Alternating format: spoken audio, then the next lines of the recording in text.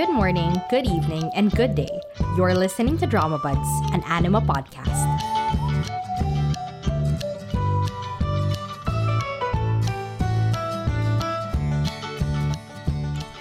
So hello everyone, welcome to today's episode of Drama Buds, where I talk about my surprising fave, my imperfect fave. You know how I am when I find these shows that I know are objectively not great, but they just made me feel so many things. And thus, I am unapologetic about how much I love the show, the same way that it is unapologetic about what it is as a show. So today we're talking about If You Wish Upon Me, whose writer is a rookie, whose director is the director of The Cursed. I've never heard of this. And star is Ji Chang-wook. I've seen him in The Sound of Magic, Love Struck in the City. I watched half of Healer, still couldn't finish it, I'm sorry. And also stars Song Dong-il. We've seen him in, of course, the Reply series, in Live, It's Okay, That's Love, etc. So many. I don't even know how many shows I've seen Song Dong-il in. And also Choi Soo-young, who I watched in Run On and Move to Heaven. So If You Wish Upon Me is about a hospice where a group of volunteers who are called Team Genie, they make the last wishes of their patients come true. And that's it. This is my flawed little show that I know objectively it's nothing new, right? It's nothing new and it has so many flaws, but I don't care because it made me feel things and it made me love the characters. Even if they're not perfectly written, I loved it. So let's begin.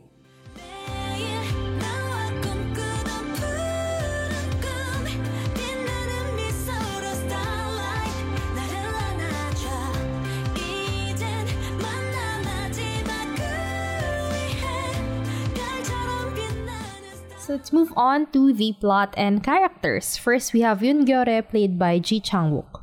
This is the most traumatized K-drama lead I think I've ever had the pleasure of witnessing.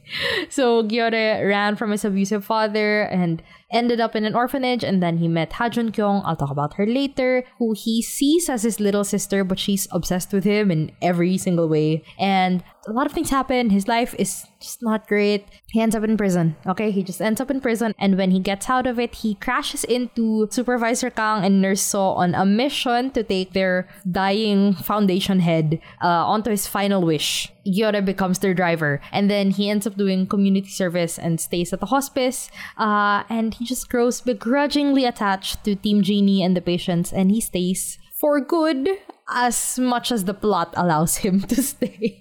So from the very beginning, Gyeore is not the typical cold and angry male lead, right? It's very clear that he is a traumatized little puppy that has been kicked too many times in the face and he is all bark. But the moment you show him any sort of affection, any kindness, he latches onto it. You know, he's a little puppy that needs that affection. And this character, he has a criminal record. He's covered in tattoos. He dresses up like a gangster in all the typical ways that K-dramas present gangsters. But he just looks so deeply sad and lonely and like he's dying inside. Not physically dying like all of these patients, but he is dying inside. And he can't hide it from these people who feel so compelled to help him. And we move on to Kang Tae-shik, played by Song Dong-il. So he is the supervisor of volunteers at the hospice. And he used to be a patient there until he miraculously survived his cancer prognosis. Typical Song Dong-il, you know, gruff but loving dad figure, and he immediately recognizes that there is an inner child in Yoon Gyeore that needs healing, and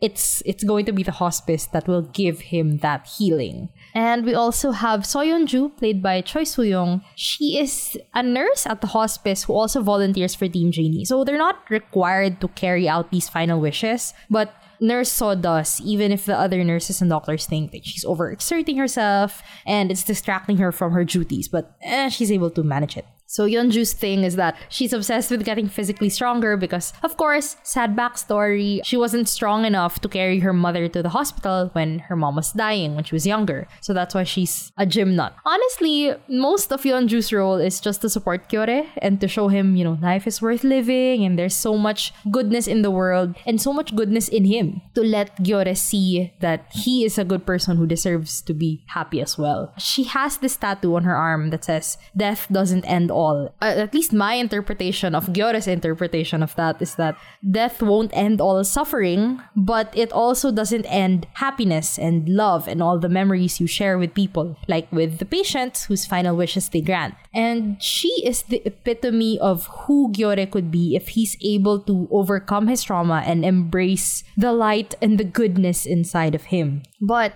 as a complete contrast to Yeonju, we have Ha Jun Kyung, played by Won Ji-an. Technically, she's not really considered a main character here, or at least they didn't bill her as that. She's more of a supporting character, but I love her character so much, her whole development so much, that she deserves the spotlight.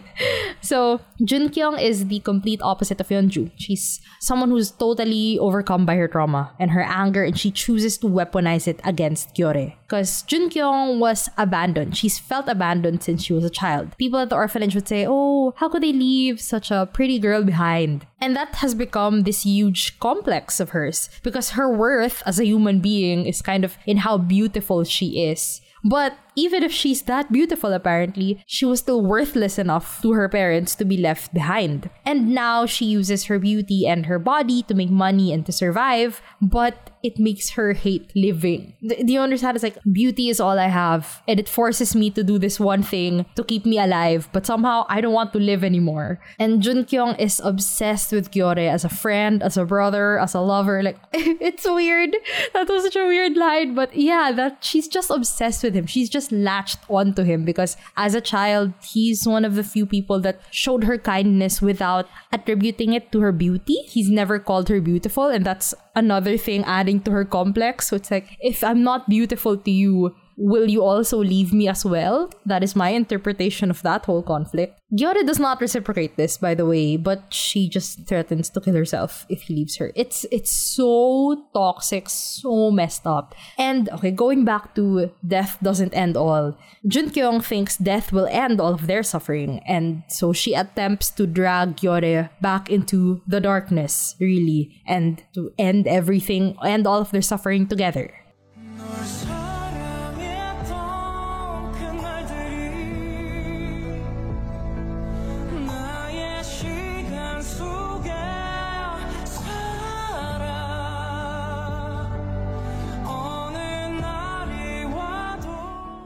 So if you've listened to any of my other reviews and recaps, you know that I try to split it up into, okay, what's the good, the bad, the not so great, not so bad about the show. But the thing is, with If You Wish Upon Me, I feel like it's a mix, like a true mixed bag. Because some of the things that I think are really good, I could also say it's not that good. Or others would say, this is pretty bad. Do you get me? Right? I will get into what makes all of this work eventually, like why is this somehow still a good work for me later. But just so you know, this is a mixed bag. Objectively, I know there's a lot that's not great about it, but I just love it for those exact reasons.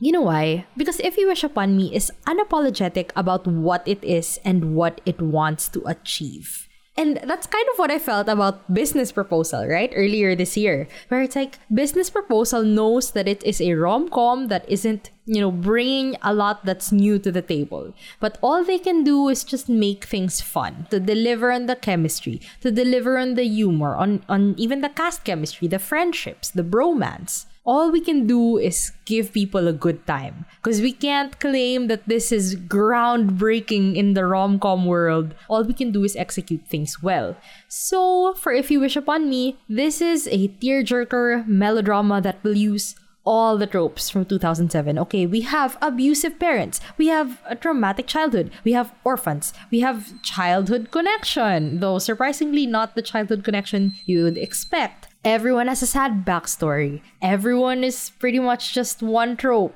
And that's okay. It's fine. Because everyone comes together to be good and kind and to show that life is worth living and humans are inherently good. It's that kind of show, and it leans into it so heavily that you just have to respect the fact that it knows what it is for the most part.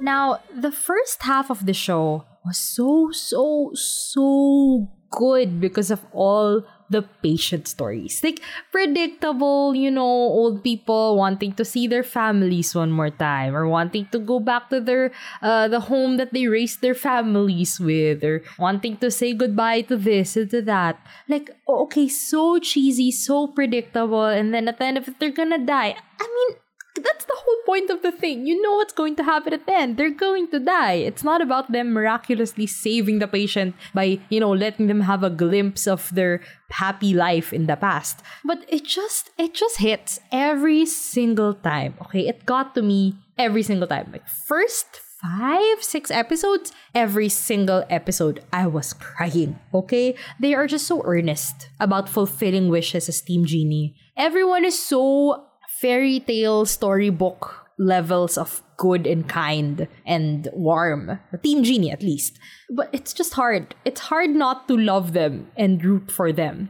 And it got me crying over, a family sharing a meal, over people singing on stage. This show, it knows, man. It knows how to get to you. And I think what got to me personally immediately within the first 1-2 episodes even, it's just, this is found family in its truest form. Because for Gyoreh, at least, they literally fed him, gave him shelter, gave him a life to live and a family to live with. Even gave him purpose, right? To be here, to take care of these patients, or to grant them their last wishes. It's just, it's found family. And that's why it's so heartwarming. And there was even some complexity in the patient stories. I mean, yes, many of them were very predictable, but sometimes they did tackle a few not intense moral dilemmas, but moral dilemmas nonetheless. Like, some wishes weren't really for the sick or for the dying, but for their loved ones. Like, their loved ones claim that this would be their last wish. I say so.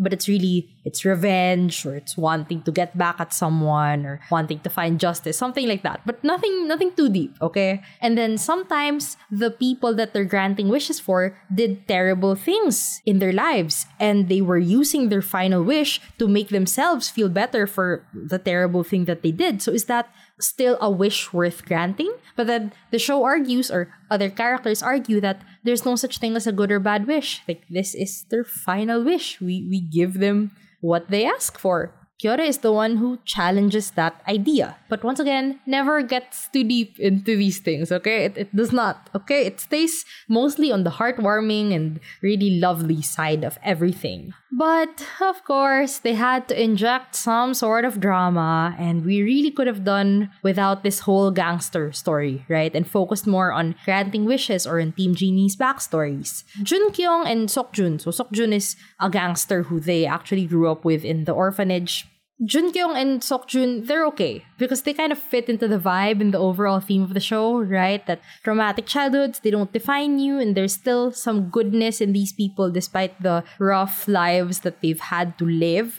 They're okay. But the rest of the gangsters, no. Instead, the rest of the gangsters just took so much screen time, right? And it became this dark and twisted story-ish. And Team Genie became less of a squad and more of just supporting characters.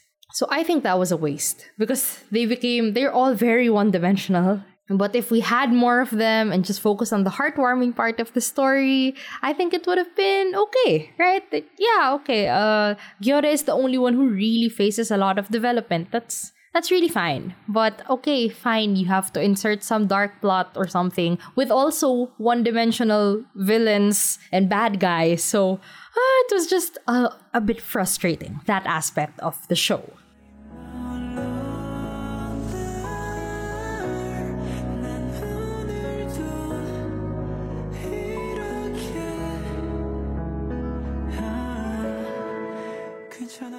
But what makes this show work? What makes all of these things work, no matter how one-dimensional the characters are, no matter how predictable the patient stories are, despite the supposed main plotline that honestly kind of ruined the vibe of the whole show, what makes it all work? It's Ji Chang-wook. It's all Ji Chang-wook. He is the glue, the beating heart of this show. He is why it works. He is honestly the only complex character with a journey. And Junkyung is a complex character to me. But even she is here to just serve his arc by showing him what succumbing to the darkness would look like. Other characters, Yeonju, she has no arc. She's a great character. She's likable. She is fun to watch. She does have some complexity, I guess, but she doesn't need to grow anymore. Like, she's a fully grown character. She's all good. No journey needed. She's just here to support the others. Supervisor Kang, he's more of a guy with backstory, but growth, not so much. Like, he's set in his ways. He just needs a little convincing. He has some plot going on around him and a lot of backstory, but yeah, in terms of growth, not so much. So everyone is just here to push Gyore's arc. And thank God Ji Chang-wook absolutely kills it because he deserves to be the core, the heart, the center of this show. So talking about Yeonju again, there is romance in the show. And it's not central to the story. But even if they started out with, typical bickering dynamic where they don't know each other, so they just, are rude to each other, as one usually does in a K-drama. What makes this work for me personally is that they are both good, likable people who don't become immediately better or nicer just because they fall in love. They don't even fall in love in the typical K-drama way because it doesn't become the central point of their character. So even after they get together, officially, they're still the same as they were before. Even to each other, even the way they treat each other. They care about each other because they are caring people, period. They still bicker, they still tease each other at times, and they still disagree about some things, but ultimately they want what's best for each other or what's best for the patient that they're taking care of or best for the people in Team Genie. And that's what I liked about the romance, where it felt like, they're still the same people that they were before they ended up together. Unlike other shows where the moment two characters end up together, suddenly they're so lovey-dovey happy, and the only conflict they have is when they eventually have to break up for some reason. That didn't really happen with Yeonju and Gyeore. For Supervisor Kang, he has such a great father and son dynamic with Gyeore. And that's kind of a big theme of the show. No spoilers, but that is a huge theme of the show because they both lost their family at around the same time. And now they found it in each other. I told you, found family is the core of this show. You already know that Song Dong-il is a great, gruff, but loving father figure. And then combine that with just the saddest puppy in human form, which is Yoon Gyeore, played by Ji Chang-wook, and it's perfect. It's really perfect. The cast chemistry is really great. Even just among the three of them, great cast chemistry. Now, Ji Chang-wook's performance, there's just so much vulnerability. Like, I instantly believe that he was just a lonely, sad person who still wants to hold on to hope and to live. And he's also so endearing as a character, and Ji Chang-wook portrays all of that perfectly because he is such a pitiful but hopeful character, and Ji Chang-wook plays him so well. Everything works. Everything works because I believe that, Team Genie would gather around this person and try to help him.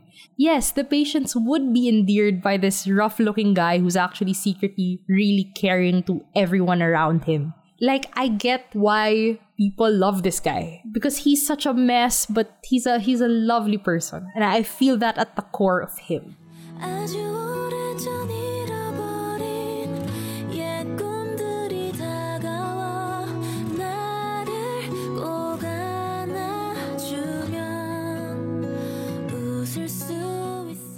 Now, let me tell you, at episode 12, I put this at the top 3 of my list this year. That's how much I love the show. And I was saying, I am so scared for the last 4 episodes because if they mess this up, this is going to go so much lower on the list. And I don't want that. And I almost lost hope. I was really afraid at episodes 14, 15 were really, really, really rough. But thank God this finale is one of the most satisfying closed finales in a while. You know how a lot of shows have open endings and they're mostly unsatisfying, and then sometimes shows have closed endings but it doesn't feel earned or it still feels rushed. This is for once a closed finale that it's right that everything is tied up and wrapped neatly in a pretty bow. It fits. It fits with everything that we've been through and what the show is at the core. Because it went back to its roots of being this sappy, tearjerker drama. And, they even brought back all the characters from the previous wishes. Like, oh, that's the family that owned the house. Or, oh, that's the boyfriend of the one who died. Something like that. And then all the good characters were shown, moving on with their lives or taking steps to a better future for them. And then all the bad characters died or were arrested or just taken care of. Thank God they dealt with all of the gangster stuff that was really annoying in episode 15. So episode 16 was just pure fluff and conclusion. Because the show was never about the mystery or the suspense or taking down the gang that's been hounding Gyoreh from episode 1. It was about healing. It's about believing in the goodness in people, about caring for others, about finding family. It's about life and how death doesn't end all pain, but it doesn't end love and happiness either. So this show just went back to that core. And that's why it really does feel like a very traditional 2007, that's too much, 2013-14 drama. Because that's how many traditional K-dramas were like. They had so many tropes and then some weird conflict with some really terrible bad guy without much complexity. And then all of that was dealt with in episode 15. So episode 16 was just fluff and happiness. Because that's what the show deserves. Right? I would complain about that with other shows. But for this, I think it earned that kind of fluffy, happy ending. Because that's what the show is at the core. To me, the trajectory of the show is kind of like 18 again. Where I know it's not a perfect show. I know it's not great, but it's also not bad, right? But it's special to me personally because of how things just wrapped up and really doubled down on its theme. And what made this show so good and so heartwarming and so lovely to watch in the first place. So that's just what I felt about If You Wish Upon Me. And I'm happy with it. I'm very unapologetic about how much I really did end up loving this show.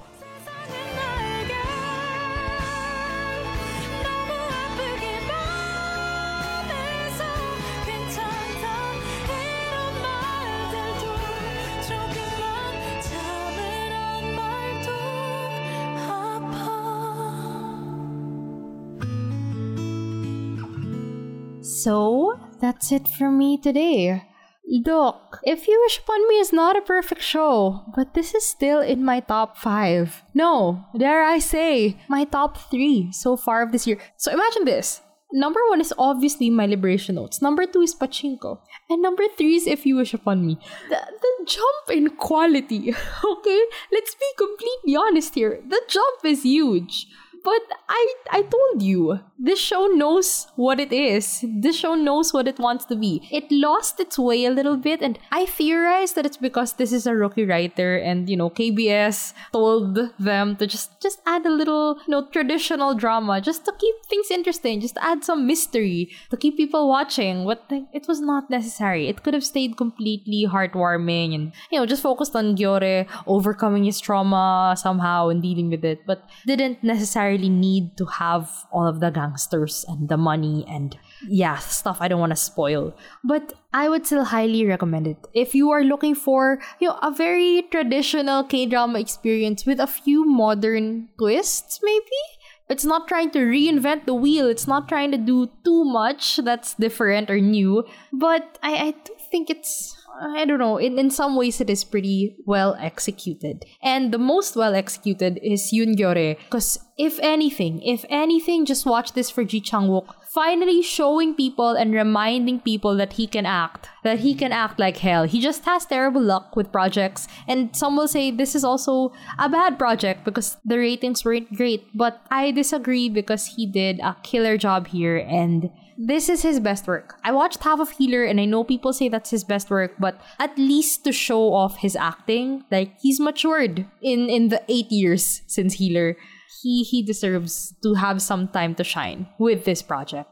So yeah, that's it for me today. Thank you so much for listening and I will see you soon. Thanks for tuning in. Feel free to leave a comment, like, subscribe, follow, and tell me what you thought about today's episode. See you soon!